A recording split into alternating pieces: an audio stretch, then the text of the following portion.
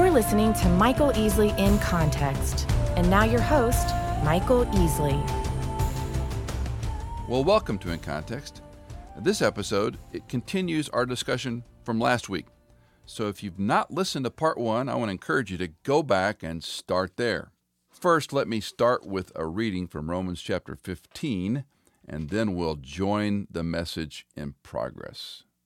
Romans 15, verses 12 to 13 reads, again Isaiah says, "There shall come the root of Jesse, and he who arises will rule over the Gentiles. In him shall the Gentiles hope. Now may the God of hope fill you with all joy and peace in believing, so that you will abound in hope by the power of the Holy Spirit." Now, this section of Romans takes a little bit of development, but let me just say it very succinctly. Paul is talking about the alignment of the Jew to the patriarchs, the Jews, and how the Gentiles fit in the program. Paul likes the phrase one another a lot, and it's mentioned in here. And he's saying you need to treat one another like Jesus did when he came as a servant. And that's how we get along in the family of Jew and Gentile. A little history on Jew and Gentile to remind us and focus us on the passage. When we go back to Abraham's covenant promise, God told Abraham he'd be a blessing to the world. But the Jew was also a covenant people to be separate from the world. And so there was a tension there, how you dealt with those outside, well, let's just call it the tribes. You weren't to intermarry, you weren't to take their children, but those things happened. So the tension was, how are they to be a blessing to the world on the one hand, but on the other hand, they're not to be involved with it? It's a legitimate question the rabbis and pious Jews would have. When Jesus comes, he tears the curtain from top to bottom. And Paul writes it in this way: there's neither male nor female, neither slave nor free, neither Jew nor Greek. All are one in Christ. So gender's not the issue. Racial tensions, nationalities aren't the issue. Neither male nor female, Jew, Gentile, Jew, slave or free. Doesn't matter your station in life. We're one in Christ. Now, you have to see a little bit of God's sense of humor. You take a rabbi's rabbi, a Jew's Jew named Paul, an Ivy Leaguer who's trained in the way of Judaism, all the way down, his pedigree is unimpeachable as a Jew's Jew. He comes to Christ, and his job is to take that message to the Gentile. The Jew referred in the Old Testament to the Gentile as the Goyim, the people that were not part of Judaism, not part of Israel. Goy is not always, but sometimes it's a derogative term. They're Goy. Think of films, or maybe if you've been to Lancaster County, you've been around Amish, whatnot. There's the English, and then there's the community. And you don't relate to English. You stay away from them. And that's unlike the Jew. And the problem is today, when you go to Israel, because it is God's will, you will go to the Wailing Wall and you will stand there and you will ask me or someone, Michael, why are there so many different Jews? And I will say, you're beginning to learn. It'd be like saying, explain to me American Christianity. Let's write a big book to explain it, right? We can't explain. I mean, there are so many iterations of what people call Christian, right? From all sorts of denominational lines that have nothing to do with each other. That's Judaism. Judaism has so many different sects and segments and groups, so it's really hard to get your head around what's Judaism today. And they don't agree among themselves, obviously.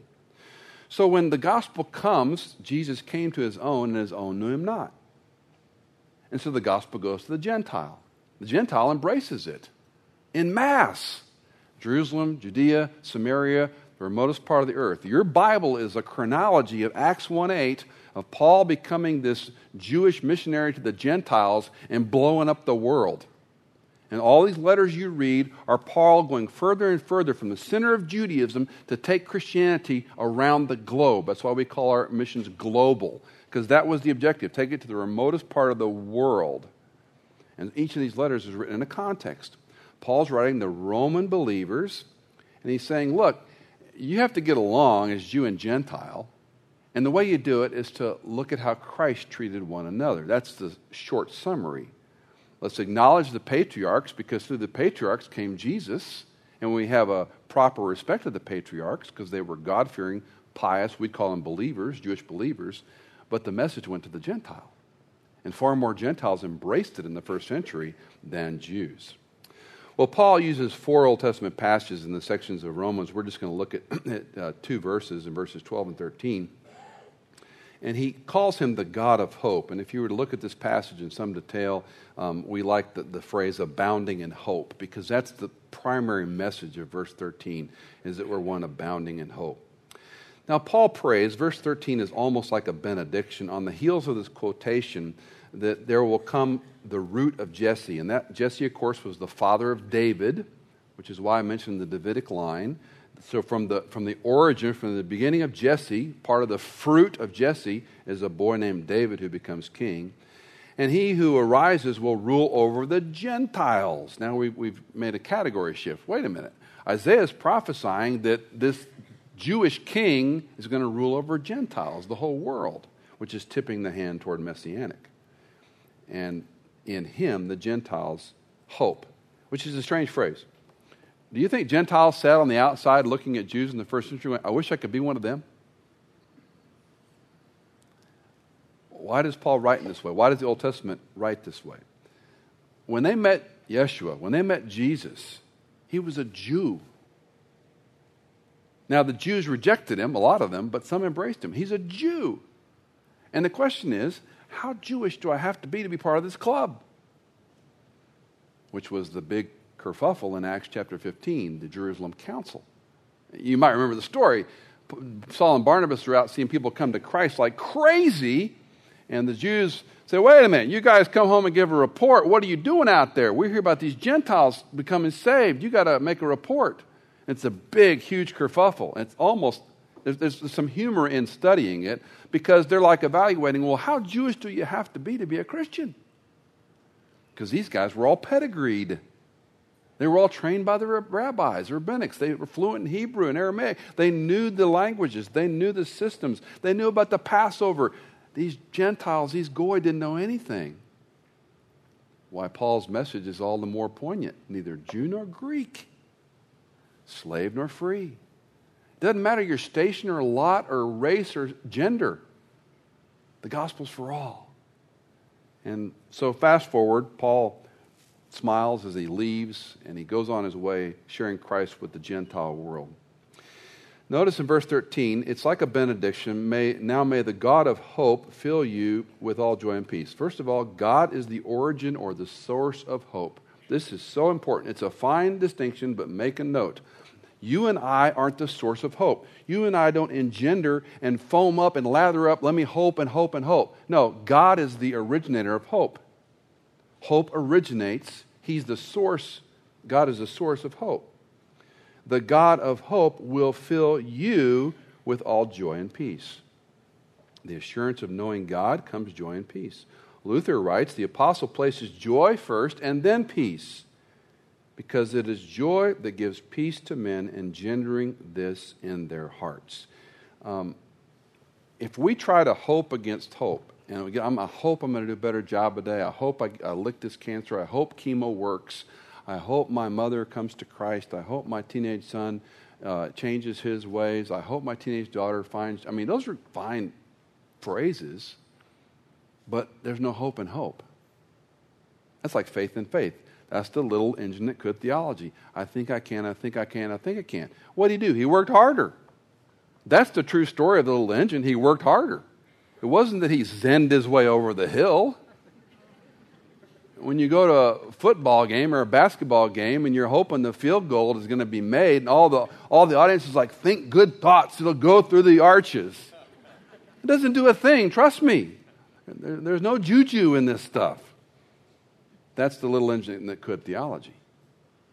You're not hoping in hope. You're hoping in God, the source of hope. And as you hope in the God of hope, you find joy and peace. And that's otherworldly stuff, men and women. That's not just positive mental attitude. That's a peace that surpasses comprehension. That's an otherworldly thing. And when you're in the middle of the storm, you go, I'm trusting in God right now. I don't see the outcome. I don't see the end. But I'm going to rest in Him. And then, as I often say, You can smile at the future, even when the immediate is unsure, even when the next step is unknown. You can smile in the future because He's a good God. Does that mean we're not going to die or have Alzheimer's or dementia or breast cancer or fill in the blank? No, because we're fallen people in a fallen context. And because we're fallen people in a fallen context, things are always going to be broken. Get over it. Have hope in Him, not hope in the circumstance. Your and my ability to maintain a relationship with Him is the key. Your and my ability, may the God of hope fill you with all joy and peace in believing, there's the relationship, so that you will abound in hope by the power of the Holy Spirit. In Ephesians 5:18, Paul uses a picture that I love. He says, don't be drunk with wine, for that is dissipation, but be filled with the Holy Spirit. And that passage is so simple, it's often misunderstood. Don't take an external substance and drink it to excess to where it controls you. Because if you drink too much wine, you're going to be controlled by wine. That's why a quiet person becomes a loud braggart, or a passive person becomes contentious and fights when they're drunk. Don't take an external substance and let it control you. Rather, be filled with, that's not quantity, be controlled by the Holy Spirit. Don't let the external substance control you. Let the internal person of God's Spirit control you. And that takes one simple thing, letting go of control. I'm going to trust Christ in me by obeying, by faithfully staying with God's Word, God's Spirit, God's people. And I'm going to say to myself, Michael, you can't do that. Michael, you can't have that. Michael, you don't need to go there. I talk to myself all the time. I'm sure I'm clinically insane. I'm positive I am totally insane. I talk to myself all the time. Michael, you got to get out of bed. Michael, you got to deal with this. You got to go forward. Michael, you can't do that. No, you can't have that. You must say no. I don't care who else is doing it easily. No, you can't do that. And I'm asking God's Spirit, will you help me in that resolve? Because it's not a fight of the flesh. It's a contentious fight of the Spirit to say, whose Spirit's going to win this engagement, me or Him? And it's trusting Him. And that's what Paul says. By believing in Him, so that you will abound in hope. Some concluding thoughts, 4 points. Number one, when we lose hope, we lose hope when we focus on human resources. We lose hope when we focus on human resources. Now, that doesn't mean we don't get people to help us, but if we exclusively focus on human resources, we're going to get disappointed. Men, perhaps not always, but men tend to be fixers. We tend to be, I can do this, I can resolve it, I'm smart enough. What do you want done? I mean, how many conversations have you had as a husband and wife when Cindy's telling me a problem? And I've learned as I've gotten older in marriage to say, honey, do you want me just to listen to you, or would you like me to offer suggestions? And 9.9 times out of 10, she'll pause and go, just listen to me. And I go, okay, and I just sort of ignore her. No, I'm kidding. You really don't want my help. You just want to talk to me. Okay, talk to me. Because guys are wired to fix. Well, let's do this. Let's do that. We can remedy that. I know some people that have those resources. And the problem with focusing only and always on human resources is we're not trusting God. Now, does that mean we don't call a repairman or a tech friend? No. But if our hope is always horizontal in men, what's the end result? We're always looking to people to solve our problems. Secondly, suffering is the sandpaper of faith and hope. Suffering is the sandpaper of faith and hope. I do not think we learn apart from pain. We think we learn. We think. But when you get the report that it is cancer, when you get the report that your mom or dad has dementia, when you get the report that your son or daughter is in big trouble, when you get the report, that's when life makes up its mind. As I've said so many times, I don't trust God when my health, my life, my family, my finances, I love what I do. I don't trust God. You touch any one of those areas, I get busy trusting God. The corollary is kind of scary. We're fallen people in a fallen context, but God uses sandpaper to make us what we're not. I don't think you learn. I don't think we have the capacity to learn until we hurt. Then I need help. I've used this before. Some of you may recognize it. Phillips Brooks, 1884, The Candle of the Lord. The reason we are led into trouble and out again is not merely that we may value happiness the more from having lost it and found it again. The idea is that God doesn't just take us into trouble and take us out. So we say, when I live with chronic pain, when I was dealing with cancer, chemotherapy, when my son or daughter was breaking my heart, when I was going through a divorce, it stunk. It was horrible. And now that I'm out of that, I feel so much better. That's a very shallow view of it. He continues, but that we may know something which we could not have known except by that teaching, that we may bear upon our natures some impress which could not have been stamped except on natures just so softened to receive it. That's a $25 quote. Because when the sandpaper's rough enough and you and I can't run to human resources to get help, we cry a theological uncle. But that's not the point. The point is, now you're ready to listen. When you see the third or fourth specialist and they go, no, this is aggressive cancer, and you've got these traditional treatments, or you can go try the non-traditional treatments, now you're ready to listen. And who do you want to talk to? Somebody who survived. Doctors are fabulous. I love the medical profession. I truly do. They help me tremendously. But I'd rather talk to someone who's had the back surgery I'm about to have than just my back surgery. How did you do 2, 4, 6 years later? Because they do their job. I live with the result, not the surgeon. Surgeon does a great job. They can't control everything. I know that. I want to talk to somebody who's been on the other side of it. So when you have a son or daughter that goes into dark places, when your marriage goes into dark places, when somebody breaks your heart, when your parents, talking to someone earlier, in the dementia issues, you have to put them in assisted living or not, who do you want to talk to? Somebody else who's done that. That's when the impress is able. That's when I'm ready to listen. I don't care one whit about grief if I haven't lost somebody. I lose my father, lose my wife. Now I want to learn about grief. Thirdly, hopelessness seems to be an accumulation of a lot of small loss. Hopelessness seems to be an accumulation of a lot of small losses. Young man that I've known for many, many years, one of the brightest young men I was privileged to know, and we lived in Virginia, discipled him, taught him, incredible man, great marriage, great kids. He had a series of losses. And each one of those losses created doubt in his relationship with God. And over a period of about 2 years, he walked away from his marriage, walked away from his kids, walked away from God.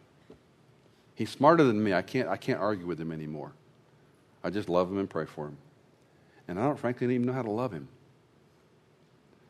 And I could be wrong, but I would submit the accumulation of a lot of loss got him to a place of hopelessness, where now he dulls his pain in different ways. And last, true hope is a person, not circumstance. True hope is in a person, not circumstance. Which goes a little counter to my first point about don't always turn to human resources. Because when I have back trouble, and I've tried X, Y, and Z, and I know it's time to talk to my surgeon, I know that man can help me, because he's helped me twice before. And I want to go see him, because he's got the skills to cut and go in there and do what needs to be done. My hope is in that doctor, not the medical system. My hope is in a counselor friend who's been through this. My hope is in a person who's gone through a divorce and they understand me. A person is someone who's fill in a blank. When people lose a sense, when they lose their hearing or their sight, it's been proven again and again and again. They want to talk to someone else who lost their sight or lost their hearing, not the people that are trying to teach you how to deal with it. Makes sense. So the ultimate solution is the person who's done it all right, who's got it all down, who knows all about you.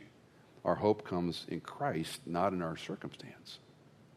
So we're living in a time when if you turn on the news today or read the papers today or go on the internet and look at your news sources today, you're going to read bad stuff. I do. I read a lot of it. Maybe that's part of my problem. My hope isn't in some world leader who's going to make it all right.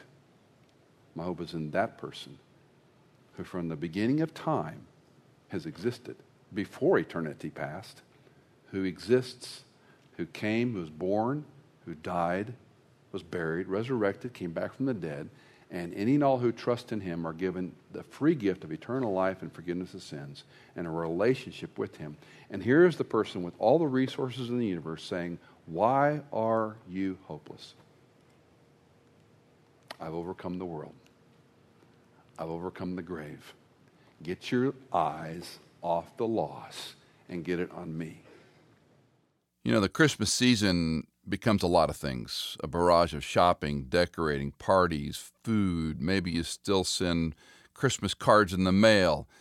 But it can also be a time of hardship, of loneliness, of sadness, of loss, of brokenness. Can I turn the noise down? Can we let that fade in the background a little bit and recalibrate into the light of the hope of the God incarnate? A baby wrapped in swaddling cloths, which, by the way, is an image of death wrappings. A baby born and wrapped in death cloths, laid in a manger. He emptied himself of glory. He left heaven's glory. He became flesh, born to die that we may live. He loves you. He died for you. He did for you what you and I could never do for ourselves. He is our great hope. This is Michael Easley in Context. In Context is made possible by donations from listeners like you. If you're a regular listener, would you consider giving a one-time or monthly donation at michaelincontext.com? Thank you.